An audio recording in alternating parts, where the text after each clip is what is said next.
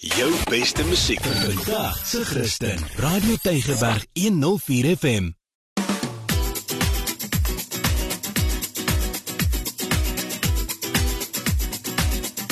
Boekrak op Radio Tygerberg 104 FM.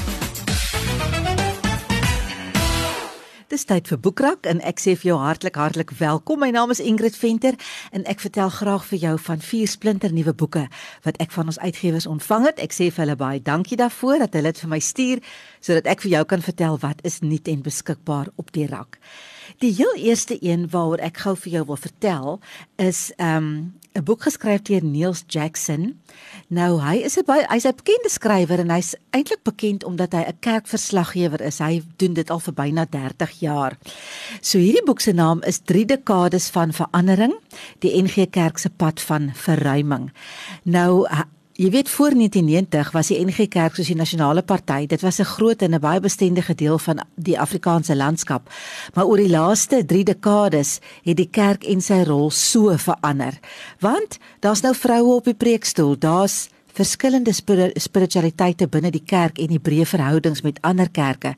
Daar's hierdie voortslepende tweespalt oor kerkeenheid en ander verdelende kwessies soos die gay debat, teologiese opleiding en natuurlik die dalende lidmaatgetalle in die NG Kerk. So Neels Jackson skryf dan oor hierdie laaste 30 jaar, want hy het baie van hierdie vergaderings en baie van hierdie synodale byeenkomste het hy bygewoon en hy het gewerk as 'n kerkverslaggewer.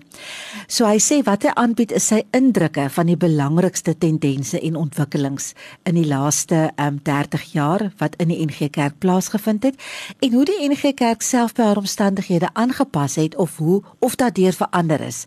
Dit is nie 'n akademiese geskiedskrywing nie. Ek dink hy's redelik billik en hy's gebalanseerd in wat hy skryf. Dit is sy persoonlike indrukke en sy interpretasies van dit wat hy gesien en beleef het. Hy sê daarom is dit ook nie volledig nie.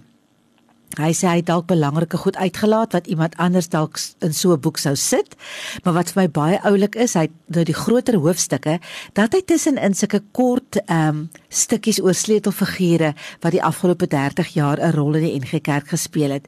En dit is nogal baie interessant, want daar was baie interessante en merkwaardige mense wat wonderlike bydraes gelewer het. So dit is die boek 3 Dekades van verandering deur Neels Jackson, uitgegee deur Verbi. Ek het 'n boek gekry wat regtig waar 'n fantastiese boek is om te lees. Die boek se naam is The Promise. Dit word uitgegee deur Penguin Random House. Dit is geskryf deur Damon Galgut. Ek hoop ek sê sy van reg. Hy is 'n skrywer wat al verskriklik baie pryse gewen het. En almal het uitgesien na hierdie nuwe ene van hom en dit is inderdaad 'n uitstekende boek. Dit gaan oor die swart familie. En dit gaan oor hulle lewens, maar dit strek oor in Suid-Afrika nou, maar dit strek oor 40 jaar. Dit is half in 4 dele geskryf en elke deel is sentraal tot daai deel is daar 'n familiebegrafnis in 'n verskillende dekade. En dan beklei hierdie familie oor 'n stuk grond buite Pretoria. Hulle noem dit 'n plaas. En maar jy weet nie, baie dinge gebeur in 4 dekades. Daar's 'n nuwe president, daar's 'n nuwe gees eintlik wat hang oor die land. Dinge het verander. En in die middel van dit alles, waarom alles nou draai, en dit is natuurlik waar The Promise, die titel vandaan kom, is die wens of die belofte eintlik, wat deur 'n ma gemaak is op haar doodsbed. Maar dit is nooit gehou nie, dit is nooit nagekom nie, maar 'n jong dogter met die naam van Amor, sy het dit gehoor. En sy en haar broer, en dan gaan die hele storie ontvou rondom dit, maar Amor spesifiek is 'n baie interessante karakter. Sy is eintlik vir my fascinerend, en ek dink van al die karakters in hierdie boek, as jy nou hierdie boek gaan lees, gaan jy definitief vir Amor onthou. Maar dit is goed geskryf, regtig waar. Hierdie man se boeke is al in 16 tale vertaal, en hy is wêreldbekend, en ek moet nou ruiterlik erken, dis die eerste keer dat ek een van sy boeke lees. Damon Galgut, maar ek is aangenaam verras, ek gaan die ander definitief opsoek, want hy het al 'n paar ander boeke geskryf, en soos ek sê, 'n paar pryse gewen. The Promise, en dit is uitgegee deur Penguin Random House. ek het so 'n boek ontvang van Naledi wat so aan my hart geraak het toe ek nou hierdeur lees. Dis 'n dinnerige boekie, maar ag, hier's baie kos in, as ek nou so kan sê. Die boek se naam is Hier's my hart, pa. Pragtige omslag, moet ek sê.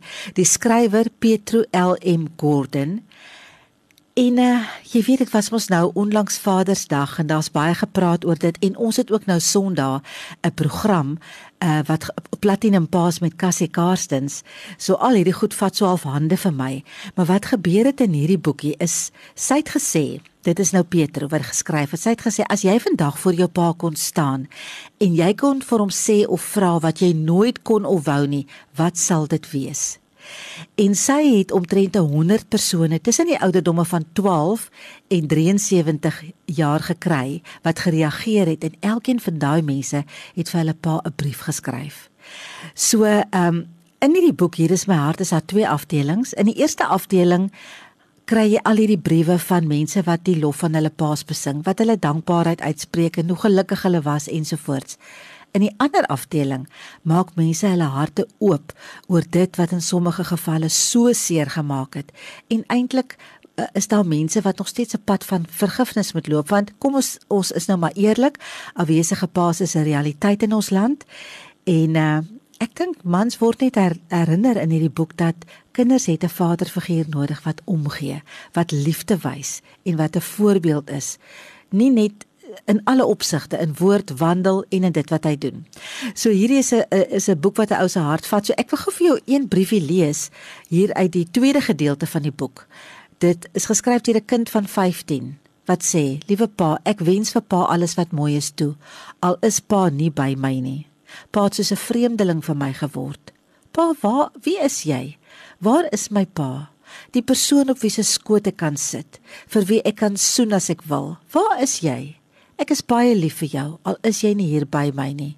Tog, jy is nie 'n pa vir my nie." Is dit nie hartverskeurend dat 'n kind van 15 so skryf nie? 'n ander een skryf: "Ek is baie lief vir daddy.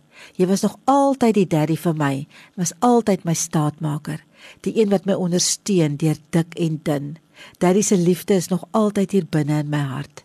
Ek sal eendag wil wees soos daddy." Is dit nie mooi nie? So gaan die briewe aan. Jy weet, dit is regtig teenpole van mekaar en party roer regtig mense hart. En hier's briewe van mense wat in hulle 60's is, in hulle 40's, in hulle 50's, met wat mense wat regtig nog met groot hartseer ook sit, maar mense wat met groot blydskap sit. Dit is 'n oulike boek. Hier is my hart, pa, deur Petro Gordan, uitgegee deur Naledi. Kom ek sluit af met 'n boek wat ek ook ontvang het van Naledi. Dis geskryf deur Kas Vos. Dis eintlik 'n digbundel. Die titel daarvan is Onder die vlerke van jou liefde. En Kas Vos is baie bekend as 'n vertaler. Hy het al baie vertalings gedoen en hy het ook al 'n paar digbundels geskryf. En in hierdie bundel praat hy natuurlik oor die wonder en die heerlikheid van die liefde. Liefdesgedigte is so oud soos mensetaal, in die geskrewe vorm veral. En hy het natuurlik ook baie van die gedigte in hierdie boek is natuurlik vertaal, want hy is bekend as 'n vertaler. Maar wat vir my baie mooi is en dis eintlik die hoogtepunt van die bundel, is die vertaling van die Hebreëse hooglied na Afrikaans. So en hy werk dit by al sy gedigte wat hier is. So dit is regtig 'n pragtige digbundel wat gaan oor die wonder en die heerlikheid van die liefde. Onder die vlerke van jou liefde is die bundel se naam, geskryf deur Kas Vos en uitgegee deur Naledi. Kom ons gee 'n boekpersent en ek gaan hierdie boekpersent gee van Hier's my hart, pa, met die verskillende briewe, 100 verskillende briewe geskryf aan paas. En die skrywer is Petro Gordan. So as jy vir my kan laat weet wie die skrywer is van Hier's my hart, pa, dan is jy dalk die wenner van hierdie boek en dan kan jy dit kom haal, lekker gaan lees daarin. Party gaan jou laat glimlag, party gaan jou tranerig maak, maar dis regtig 'n boek wat aan 'n ou se hart vat. Hier is my hart, pa, deur Petro Gordan. Dis my geselsies vir vandag by die Boekrak. Hoop jy het lekker geluister. Volgende week maak ons verseker weer so van my Ingrid. Tot dan, totsiens.